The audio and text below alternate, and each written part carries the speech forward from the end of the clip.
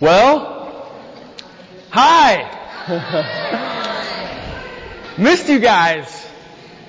If you're new with us and you're wondering what's going on, my family and I have been on sabbatical for the last 3 months, and so it was a little strange walking in here last night for a meeting and saying it's been a long time since I've been in this gym, which is great. But it's great to see you all, and our family had a great season of rest, and it's good to be back from sabbatical, or as Bennett called it, Sabbatical.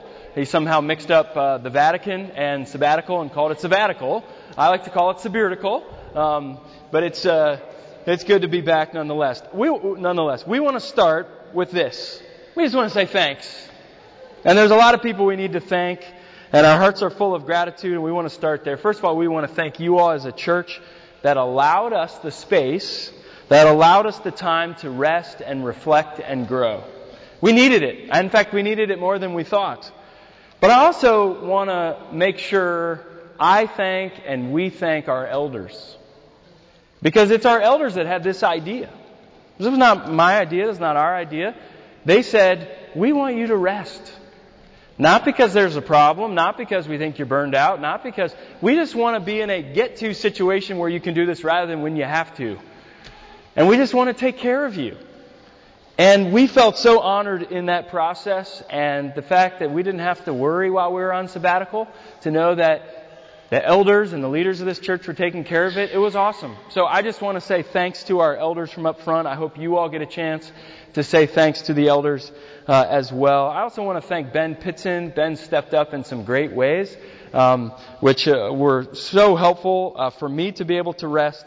And I want to make sure that we thank Doug and also Mare and Caleb and Kylie, because they took on extra responsibilities and an extra weight.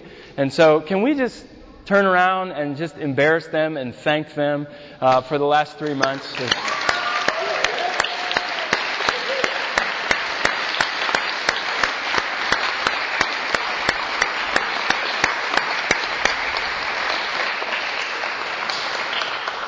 Well, I also want to thank something that you maybe didn't even know existed, called the Sabbatical Advisory Team. It's a team of people that I have a life coach, and he suggested, why don't you get a group of wise people from your church together and meet with them once a month for those 3 months, so 3 meetings in your living room, and we just had drinks and appetizers and finger food and hung out, and they just got a chance to ask us questions like, so how are you resting? What are you reading? How's your marriage? What are some fun things that you've done? How has the Lord shown up in your life? And it was great. It was filled with lots of laughter and stories, and also lots of tears. They saw me in some dark places too. And we just felt so loved by those people, and I want to make sure you know who they are. That's Claudia Bryce, Steve High, you can stand up, Ange Freed, Mike Gribben, and Doug Moister. So if you're here, just stand up. I want to make sure that we thank them as well, because they had a role. Thank you, guys.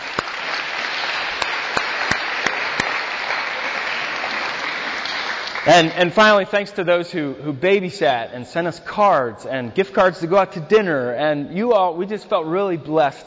But very specifically, some of you even took the kids overnight so that Megan and I could have a little day trip here or there throughout. So we're so thankful for that. So, it's interesting. When others heard that we were on sabbatical, and they said, oh, you're on sabbatical, it's amazing the different reactions I got. Right? Some of the reactions were like, wow, I hope you feel really loved and supported. That sounds like an amazing group of people that are allowing you to do that. And I said, I know.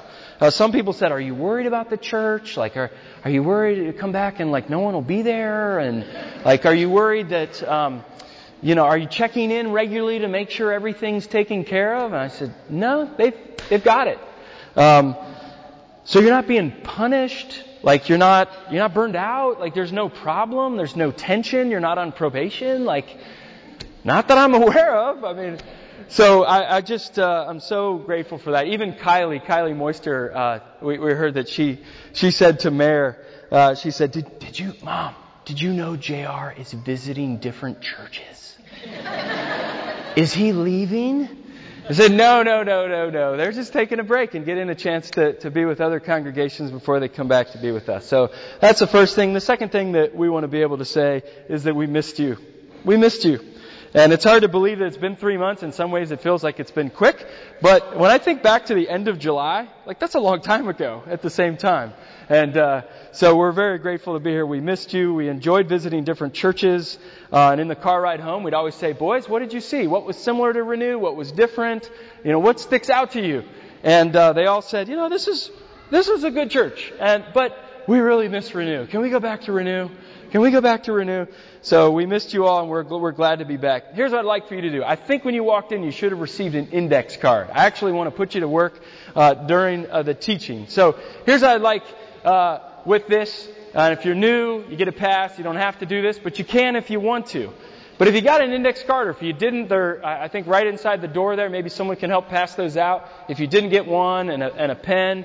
But I'd like for us just to take a moment.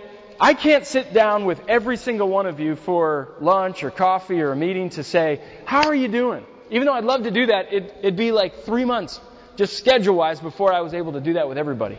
But here's what I'd love to do. I'd love to just hear from you all briefly, even if you're new. Introduce yourself to me. I'd love to hear that. But what's in your own life, since we've been gone, what's the most significant thing that happened? I've heard some of you have had babies, some of there have been health issues, job promotions, whatever. But just update me on you or your family's life real briefly. It could be a sentence or two or a bullet point or whatever. And then again, what in your opinion do you think is the most significant thing that happened in Renew in the last 3 months? Update me on that. And then third, what excites you about the future? What makes you hopeful about Renew? And then finally, how can I be praying for you this month as we're re-entering here? So, and if you do that and my teaching gets boring and you want to focus on that, I'm not offended. That's totally fine. But when we're all done, if you wouldn't mind, just bring it up here and put it on the table at intermission. That'd be great. And I promise you I'm going to read those. And if you want me to follow up and if there's something significant, let me know. And I want to be able to do that. But just put it up here during intermission if you don't mind. The other thing we want to say is that we're proud of you. And I want to say this in a way that doesn't come across as condescending or speaking poorly of the churches that we visited. Again, they were great churches. But we're so glad that we're at Renew. We don't mean that in a bad way, but we just walk away and go, man, we're just so glad we're a part of this family. We're so glad that we're here at Renew, and we're proud of being a part of Renew as we seek Christ together. You all have stepped up and you've served and loved and prayed and given and worshiped without us, and that makes me really proud of you all in that way. So, I also want to share with you how God met us during the past 3 months. And just to be clear, what I want to try to avoid here is that we don't feel like we're in Aunt Thelma's living room and she's updating us with her slideshow on her trip to Branson, Missouri. And then we went here and then we did that. But I'm going to throw in a couple stories and pictures, and just so you know, because some of you have already asked, how was your sabbatical? What did you do? And so I'm going to do that briefly. But I want to teach. I want to teach because I miss teaching. And I want to share with you what God taught us, reminded us, shaped us, formed us during this time. And so we'll sprinkle in some of those stories. But to put it very directly, I'll say this, that sabbatical was a gift. It was a tool. It was a mirror. And it was an emotional colonoscopy. It really did some things. But, when we think about Sabbath or sabbatical, there's really 4 main things. We stop, we rest, we delight, and we contemplate. We reflect, we pause, we process together. What does this look like? And so, Sabbath exists for these reasons, and people have asked, so what did you do? And the first thing we did was, we didn't do anything at all. We just stopped. We just rested. We needed it. A lot more than we thought. Meeting with my life coach, who's worked with a lot of pastors going on sabbatical, he said, here's the deal. You're addicted to adrenaline. He said, every pastor is addicted to adrenaline. Even the healthiest of pastors, here's the deal. When you go on sabbatical and you go off this, you're going to crash. You're going to come off your sabbatical, your adrenaline, and you're going to crash during sabbatical. You're going to sit on the couch, and after 5 minutes, you won't be able to get up. Don't be afraid. You don't have mono. Don't go to the hospital. I'm like, this isn't going to happen to me. I'm really healthy. He was wrong, because I was on the couch for 7 minutes and then I couldn't get up. Man, no, he was spot on. He was spot on. I was so tired. I said, so what do I do? He said, every day for 3 weeks, take a nap in the afternoon. I'm thinking, I haven't taken a nap since high school consistently, you know? And he said, just do it. And so what did we do the first month? I slept 8 hours a night, which I haven't done consistently in my adult life, and I took a 2-hour nap. And had no problem in falling asleep at night again. I was just way more tired than I ever realized. So we didn't do anything. But we also did some other things. And then we went to a lot of baseball. We love baseball as a family. We enjoy that. The boys are now playing t-ball and baseball, so they're understanding the nuances of double plays and tagging up and the shift and all that stuff. And if you don't know what I'm talking about, it's okay. But we got a chance to go to 9 different ballparks, which was a lot of fun. And 6 major league parks and 3 minor league parks. And we just love it. We got a chance to go to the Phillies. I went to Fenway with my dad and brother, which was a lot of fun. We went to Advance. Whoops. Why is this not working? And that's, well, all right. Well, I'll leave it up to you, Ange. How about that? After Fenway. One before that. So I got to sit in the bleachers at Wrigley Field, which was a blast. We went to Camden Yards, among others. So that was great. And I learned a lot of parallels between life and baseball in the midst of that time, which was a lot of fun. But we also experienced beauty. We were out in God's creation. And we got to go to Ocean City and just play in the waves in the sand, and a lot of barefoot backyard baseball games and things like that. But we also enjoyed the autumn leaves. I just come alive during the fall, and so I just had a chance to I went to 5 different museums. This is one of the outdoor museums we went to in New Jersey, and just enjoying the leaves in the fall, and I just come alive during that time. But we also made memories as a family. We rode bikes. We did family trips. We went canoeing. We played in the waves. Played mini golf, went for ice cream runs, just had a chance. It was great to have our kids say, this has been awesome. We just love being able to do this and go on different hikes. And so we enjoyed that thoroughly. Here are some of the other memories we made. Next slide. I had probably a little too much time on my hands, I guess.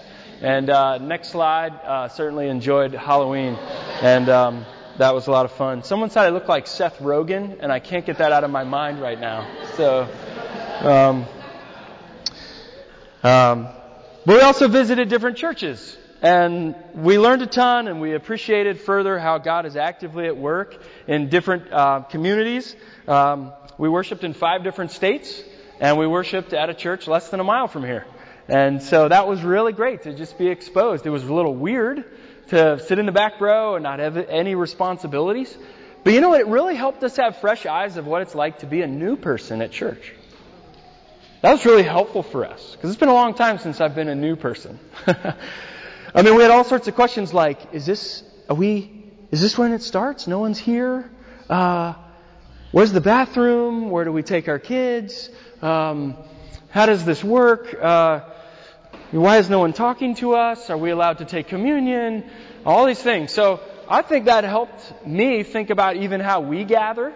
And so I think we'll see some of those changes moving forward of just helping people who are newer feel more comfortable now that we were able to do that 12 different times. And then lastly, I spent a lot of time in reflection. I mentioned, meeting with my life coach, but had a chance to meet with a good Christian counselor. And I just popped the hood on the car of my life and just said, hey, you're the mechanic, poke around. Tell me what, maybe my fluids need to be topped off, maybe my engine is blown, but I just want to submit to you and your expertise. And just some really good, sometimes hard things that I learned about myself, but very helpful moving forward to make sure that I'm as healthy and as whole as I possibly can be. In addition to that, I journaled every day, something I haven't done in a decade. I read a lot of great books. There was a lot of time of silence. I studied the Bible more in depth. I reflected, again, as I mentioned, with the advisory team. But I was able to be fully present with God and with other people, which was great. But there's one metaphor that really describes my time, and I want to use that during the teaching time. In our backyard, and if you've been to our yard, we have a couple small trees. We got lots of plants, and the flowers bloom at different times. We have different colors throughout about 6 months, and we love that. But there was one tree, a small cherry tree in our backyard that we began to notice about 6 or 9 months ago. It's starting to die. The branches and then kind of working down to the point that this summer completely dead. And so over sabbatical, we said, okay, at some point, I gotta spend time in the yard. I gotta rip it up. We gotta deal with this dead tree now. And some of those that process of being able to see that was really helpful. That the tree was dead. I had to acknowledge that. I had to get everything out. Not everything in the yard was dead. Other things were really flourishing, but this particular thing right in the center of our yard needed to be dealt with. So I took a shovel and a wheelbarrow and an axe and realized that my shovel wasn't going to get to the bottom of these roots. So I had to take the axe out and just kind of kill at the root of the issue and just pull it out. Kind of a whole afternoon exercise experience that I had to do. And here's what I realized. This is kind of like my life. There are some things that are flourishing, but there are other things that are really dead. And so those dead elements needed to be ripped out. And sabbatical became a time where that needed to occur. And I became aware of some really unhealthy and destructive patterns and ways of thinking in my life that needed to be dealt with. And I think when you have a chance to turn down the noise, you begin to see and hear and realize and learn things that you normally wouldn't have learned had the noise and the busyness level been at its normal level. So with the noise low, I began to see how some of my fears had actually been controlling me and robbing me of a lot of joy. And I was a much more fearful leader than I ever imagined. And I realized in that fear how much I was trying to control and fix people rather than to love them. And I began to realize that in many ways, several people within this church family, I began to realize that my desire was to try to control and fix you all rather than just love you well and help us pay attention to what God was up to in our lives. And I realized that my drivenness, while some of that is good, actually had layers of fear and anxiety and pride to them too. I read a really helpful series of books on how to grow as a Christian. I brought them. I mentioned this to the men's discipleship group the other night. And how do we grow and how do we realize the false narratives that we have going on in us? And I began to realize, man, I was listening to a lot of these false narratives. So I began to ask this question. Next slide. And this question was, what false narratives am I tempted to believe about God, about myself, and about others? Because what we think actually flows out into how we behave, how we act, how we interact with the world, right? So I began to sit with this, and I want to encourage you all to sit with this question. It's a hard question, but it's a good one. And I spent weeks thinking through this. What does this mean? What does this look like? And I want to share some of those false narratives that consistently I've been tempted to believe. That I'm not doing enough. I'm not praying enough. I'm not ministering enough. I'm not producing enough. I'm not preaching to enough people, making enough money, fill in the blank. I'm not blank enough. And I was seeing how that was fueling this fear and keeping me from actually living a life of freedom, which was another false narrative. That freedom and living a free life is possible in this world, and it's possible for other people. I'm just not sure it's true for me. Another one was that God loves me, but I'm not entirely sure He likes me or He delights in me. Another one, work hard, be prepared, do good, and you will always be rewarded. Which led into the next one, a very damaging and destructive false narrative. God loves me more when I'm a good boy, and conversely, He loves me less when I'm a bad one. This was hard to write these down and to realize, whoa, I'm supposed to be a pastor calling people into the gospel. This saving, loving, freeing gospel, and I'm struggling to believe this myself. So that first month was a very dark time for me. It was very hard. Because these ways of thinking deeply impacted how I've been leading here at Renew over the past several years, and I began to see how that hurt some of you all. And because of that, I need to confess that, and I need to ask for your forgiveness. I need your forgiveness for the times that you felt used in ministry or here at Renew. The times I've tried to control or fix you rather than love you well. I need to ask for your forgiveness for the times that I've let my drive and my busyness communicate that tasks are more important than you. I need to ask for your forgiveness for the times that I've thought that simply learning skills and how-tos is more important than a deep, closer, intimate, growing relationship with Christ is. And as we look to the future, I hope that my drivenness doesn't go away, because I am wired for drivenness, but I hope that my drive is filled with freedom and not with fear. And I hope my desire to fix people can be replaced with a deep desire to love people well. And I hope that my anxious spirit at times can be replaced with a peaceful presence. And by the way, since this is my family too, I want you as family members to pull me aside and lovingly tell me, hey, remember what you talked about? Let's make sure we don't do that again. Hey, I think you're leading this way. I want that.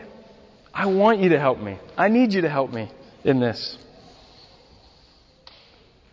Well, that was ripping out the dead tree and hacking out those roots with my axe. I still had a big giant, looked like an on-deck circle. There's this big circle of dirt in the backyard. And I thought, I'll wait till the spring to plant grass. And Megan said, I think we have enough time in the fall. Let's just try to grow the grass there in that patch and let's see what happens. So we're trying to race against the clock a little bit. Little did we know how warm it would be so late into the season. So we're really glad that after ripping out the dead tree, I went to Lowe's, got some grass seed, read the package. And of course, you read the package. It says, prepare the soil, remove the rocks, all the roots, all the debris, rake it in thoroughly and carefully, as some of you've obviously planted grass before. And then it said, in italics in bold, the most important thing is in the first few weeks you water every day, morning and night. So twice a day, be out there watering. And essentially, if new growth was going to happen, they're basically saying you have to create healthy and fertile environments to be able to do that, and watering twice a day is that. I can't grow it on my own. I began to realize in that process of trying to grow this new grass, but it needed the right setting for it. That was my part. That's what I was responsible for. So every morning and evening, I'm out there, just with my hose, just doing this. Lots of time, by myself, just watering. I just needed like a stogie and an old robe, and I would look like an old man, like, get off my lawn, you know? That's what it felt like. It was just a lot of this. A lot of just boredom and, come on, baby grass, grow. Why aren't you coming up? Silence and reflection became the conditions for the soil to allow the seeds to be replaced in me. It was a lot of this for me. Reading and praying and journaling was that watering process. And in that time, I had a friend in Chicago share something with me that became the most important thing the Lord gave me. And it was actually a picture. I want to show it to you. Here's the picture. It's an icon. Now, I don't have a Catholic background. Icons are not a part of what I grew up in terms of my tradition. But I had a friend share this with me. Now, this is one of the oldest Coptic icons. Coptic meaning just Egyptian Christian. So this was found in Egypt in the 6th century. And it's called Abbot Mena and the Christ. So Abbot Mena was in charge of this monastery in Egypt. He ran the monastery there. You see him on the left. And then Jesus there on the right. And at first when he showed me, I thought, oh, that's a cool picture. That's kind of neat. You know, an old relic. It's in the Louvre today. You can see it in Paris. Well, that's kind of cool. But I began to sit with it and watch it. Some of you have participated in the prayer and scripture practice of Lectio Divina, right? Sacred reading. One thing I hadn't really done a whole lot was a new term called Visio Divina. Of actually looking at some sort of image and saying, God, what do you want to, is there anything you want to teach me or show me or reveal to me or confront in me? And so I began to do this every day. I printed it out off the internet And I sat with it. I would just open it up and I would look at it. And I'm just going to ask you, what do you see in this? Is there any, and I'm not fishing for any answers, but what do you see here? Yeah, Christ's hand on the abbot's shoulder. It took me a while to see that. Like, oh, those are fingers over there. Yeah, his arm is around it. Sure. What else? The abbot is pointing at Christ. Yeah, he's like, that's him right there, right? Yeah. What else? Yeah, Peg. Oh, interesting. I never noticed that. That is so cool. Very cool. Angela, yeah.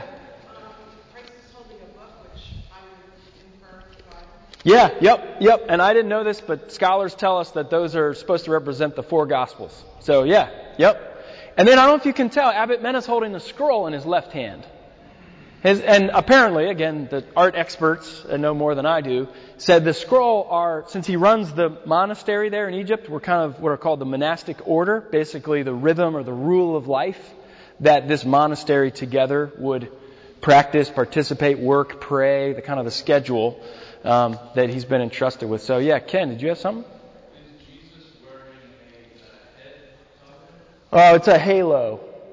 So they're both, kind of the old pictures had halos around them, representing that they were holy, and of course Jesus has the cross in the halo. So yeah, Angela. Yeah. Yep. Yeah, and as I sat with this, sometimes I'd sit with it and I'd see something new I didn't notice. Like, wow, this is really interesting. And so here were a few of the things that stuck out to me. Jesus and Abbot Mena are facing the same way. They're not looking at each other. And that was really moving for me. As if Jesus was saying, side by side, he was saying, let's do this together. I'm going to use you, but I want to work with you. And I want to move together with you. That we're known and we're loved and we're invited to participate in Jesus in our given weeks. See, the other thing I learned was the French don't call this Abbot Mena and the Christ. They actually call it Christ and his friend. Christ and his friend. And that's the thing that was so moving for me. Something I've known since I was a kid, but I needed to hear during sabbatical. And it was this. So simple. Jesus is my friend. He's my friend. He's my teacher and my Lord and my Savior, but He's my friend. And during that time, I was listening to John Mark McMillan and one of his songs called Future Past, and there's a stanza in there that really hit me as I've been reflecting on this in the mornings. It's a worship song, so he's saying this, speaking this, singing this to God. He says, "You hold the reins on the sun and the moon, like horses driven by kings. You cover the mountains, the valleys below, with the breadth of your mighty wings. All the treasures of wisdom and things to be known are hidden inside your hand. And in this unfortunate turn of events," and he bolts at the top of his lungs, "and you ask me to be your friend."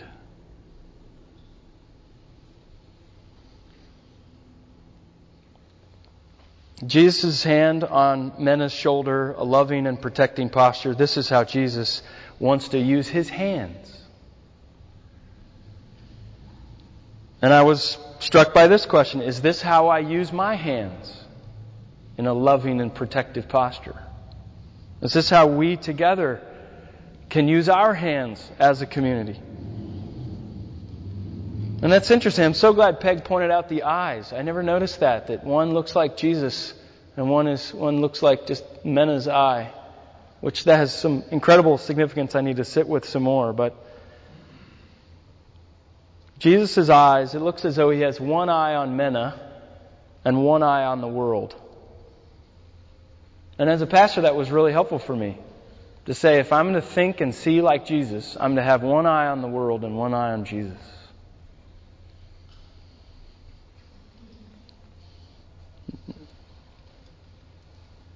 Mena's eyes are prominent and his ears are prominent. There's a willingness to listen to Christ's voice and see what He sees. But it's interesting that Mena's mouth is closed. And yet he's the leader, the spiritual leader of this community.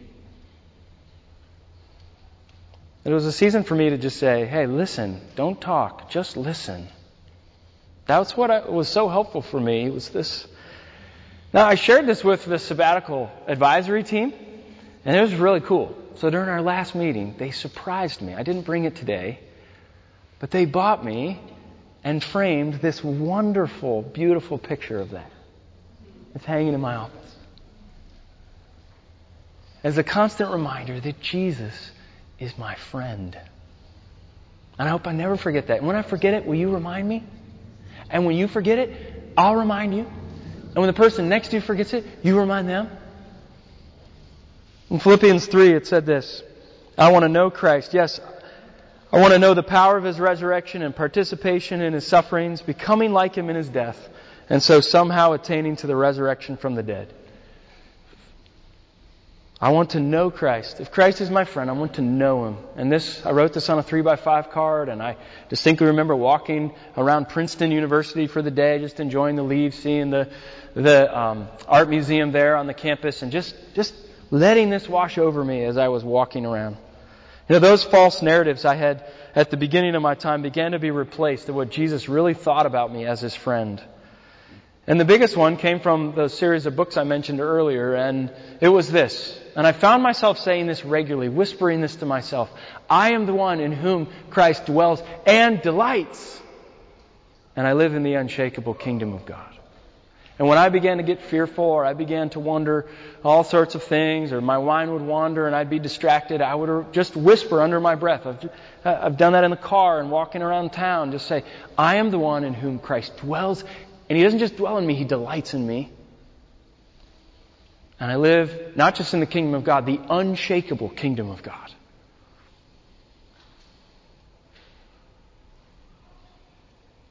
I want to encourage you to do the same. Memorize that. Whisper that to yourself through a given day. And here's what I had to learn by Jesus being my friend. I had to relearn it. That Jesus loves me not because I'm good. Jesus loves me because I'm JR, His child.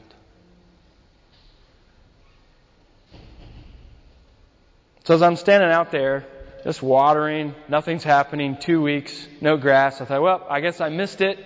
We'll have to do it again in the spring. One of the trips we did as a family is we went off to Baltimore and to D.C. for the weekend. We were going to go down to visit a church a friend of mine is the pastor of in D.C. And then we kind of said, well, let's do the mall. And hey, wait, there's a home game on Friday night at Camden Yards. Let's go watch that, So we took Carter out of school at about 2 o'clock on Friday. We traveled down, beat the traffic, went to the Inner Harbor.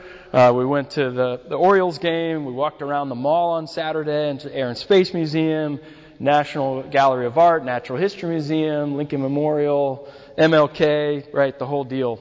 And then Sunday visited a friend's church. Now we left Friday afternoon at 2, no growth. Got back Sunday at 8 p.m. I'm bringing stuff in. I look out, I'm like, what? 4 inches! All the grass! I was like, yeah! I'm like, did I just get that excited about grass? That's weird. But I was so excited. Did you see it? It's amazing. Look. Just in one weekend. And it reminded me in Mark chapter 4, Jesus tells this story.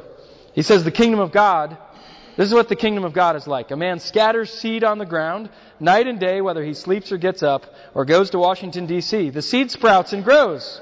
And though he does not know how, all by itself it produces grain. First the stalk, then the head, then the full kernel in the head. And as soon as the grain is ripe, he puts the sickle to it because the harvest has come. And I went, wow. Look at what the kingdom of God, the unshakable kingdom of God that I live in, of whom Christ dwells in me and He delights in me. In that unshakable kingdom I live, look, I get to live this. Look at my grass. That's what God's doing in me. That's what was happening in my soul. New growth was happening in place of the dead that had been ripped out during this time. The seed was sprouting. It was really exciting. And the gospel became bigger and greater in me. I just needed to be captured again by the good news of Jesus. Maybe some of us do too. I mean, we just some of us maybe hear this for a long time and we go, sure, that's great. But to be captured in it again is what I needed. And I reread a story by Ernest Hemingway, a short story called The Capital of the World. Now, it's a wonderful short story. The book takes place in Spain, and in it he told the story of a father and his teenage son Paco, who was estranged. They were estranged from one another. Paco had wronged his father. He was shamed and embarrassed, so he ran away. And wasn't planning on seeing his father again. He had made his father very furious. But the father said, I just miss my son. He got over his anger. I miss my son. And he tirelessly searched all over Spain for Paco, but to no avail. And in the final desperate attempt to find his son, he goes to Madrid and he places a large ad in the daily newspaper there. And in large, stark, bold letters, he writes, full-page ad in the newspaper, Paco, meet me at the Hotel Montana, noon Tuesday. All is forgiven. Papa. And on Tuesday at noon, the father arrived at the hotel astonished by what he saw. 800 boys named Paco showed up.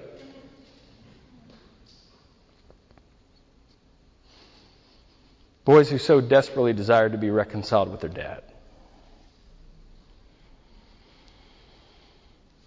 The world so desperately longs for forgiveness and reconciliation. And it's no secret that the church in North America has done a terrible job of loving well in this last season. And I just want to be committed to being a part of a group of people, continuing to be committed to a group of people that are saying there's reconciliation and there's hope and there's redemption of a Father who loves you, who stands in the plaza, not just at noon on Tuesday, but every single day of your life, and says, all is forgiven. Papa's here. And he can handle 800 Pacos, and he can handle 800 people not named Paco, and he can handle anybody who's willing to say, I want that reconciliation. Being captured again by Jesus was just being reminded of God pursuing us in our sin, that we were enemies, we were orphans, we had no hope, we had no future, that His plan was to make us friends and sons and daughters and heirs of His great plan. And as a church, I want to just make sure that we bring hope where there's no hope, to be a hopeful community for the spiritually disappointed.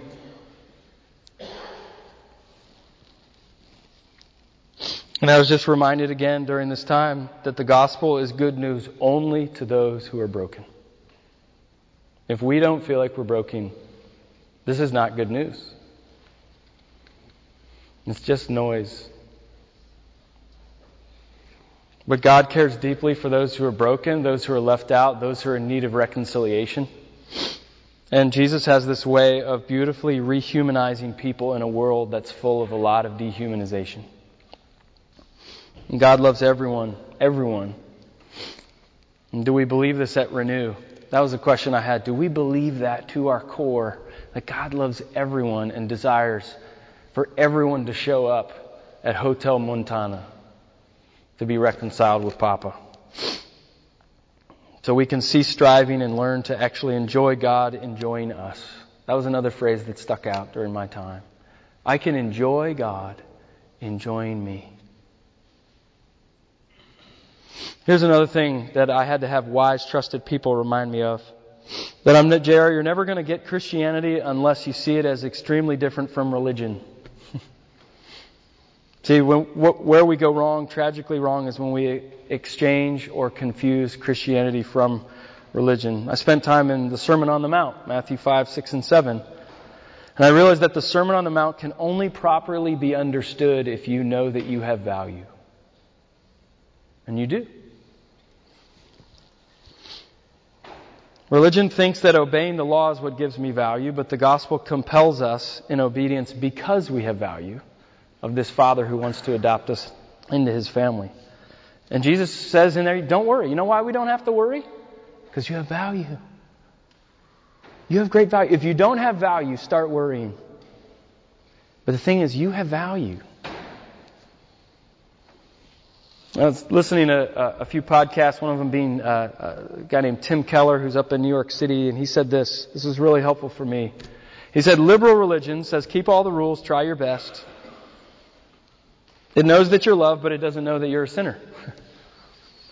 Conservative religion, fundamentalist religion, says it knows you're a sinner, but it doesn't know that you're loved.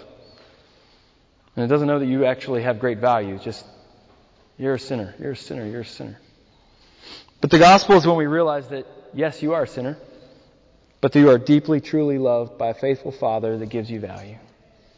And I want to be a church that makes sure that we know those things very clearly. We've done nothing to deserve this loving God who says, I want you in my family, I want to adopt you, I want to give you a future. He does it simply because He loves us, not because we're good, but because we're us.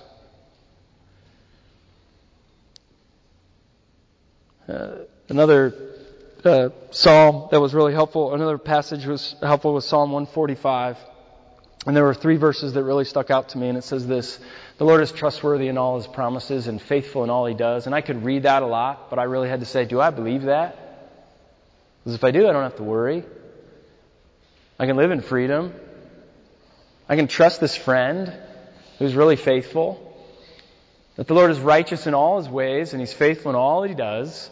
And the Lord is near to all who call on Him, to those who call on Him in truth. And I was reminded I just can't do anything without Jesus. I can't do anything on my own power.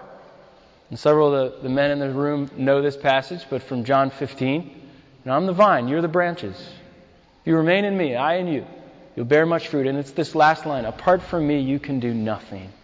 I had to wrestle with that. Do I believe that? Or do I think that my smarts, my experience, and my charisma, and my personality, fill in the blank, whatever, can get by, and then sprinkle a little bit of Jesus in? Or apart from Him, I can do nothing. But I'm bankrupt without Him. I had to wrestle with that. And then lastly, this. While the Holy Spirit revealed parts of me that my tree was dead, that needed to be ripped out, that the conditions of the soil of Sabbatical are what helped prepare it, and that silence and that watering and that reflection, but ultimately I could do nothing to grow the grass. I just could prepare the soil, but I can't make a seed grow. That's His job. And I was reminded, Zechariah chapter 4, this very simple line, not by might, not by power, but by my Spirit, says the Lord. Fill in the blank. Not by experience, not by education, not by smarts, not by charisma, not by fill in the blank, but by God's Spirit. And I'll end with this. I came across something in my notes from, a handful of years ago. I had forgotten I had it, and it was an Indian benediction. And it was this. And this is how I end the teaching here before we go to intermission. And it was this. Now, may the grace of our Lord Jesus Christ and the love of God the Father be with you. And may the Holy Spirit come upon you and disturb you and trouble you and set before you an impossible task and dare you to do it, until in your desperation you fall on your knees and remain there, until He fills you with His power, which alone will enable you to do it. And then, but only then, may the Lord grant you His peace. Amen. Let's pray. God, thanks for my friends here that allow an opportunity to allow my family to rest. And God, I'm so grateful that we are excited as we come back, that we come back rested, we come back with greater perspective, we come back with a greater reminder of this good news of Jesus, that we are Pacos who have a loving Father who wants us back. And we can show up at any time. God, thanks again that you adopt us, not just as sons and daughters, but that you're our friend, that you've got your arm around us, and you whisper to us, I love you, I've got you, I dwell in you, I delight in you, and you live in the unshakable kingdom of God, and let's do this together. Let's participate in this life together. God, I pray, just as I've confessed to my friends, I confess to you for the ways that I've led out of control and out of fear. And Lord, would you forgive me? Would you help me in this next season, post-sabbatical, to be able to love well, to love lavishly, to remember this good news of Jesus that's here, available to any and all, and that you love everyone, and that the gospel is good news for anyone who admits that they're broken, that you care deeply for those who are left out. And God, as we say at Renew that the only rule we have is no perfect people allowed, I pray that just becomes the very thing that greases the skids in the direction of you, so that we can get to you even quicker of knowing this amazing grace that we don't earn. And we're not saved and loved because we're good. We're saved and loved because we're us. We're your children. God, it's great to be back. Thank you for the break, but thank you for allowing us to come back to this church family where we feel at home. But may it not just be about us to huddle and cuddle, but may we turn our sights to remind others, guess what? There's a Jesus who wants to be your friend and to walk alongside of you. And it's with that we pray. Amen.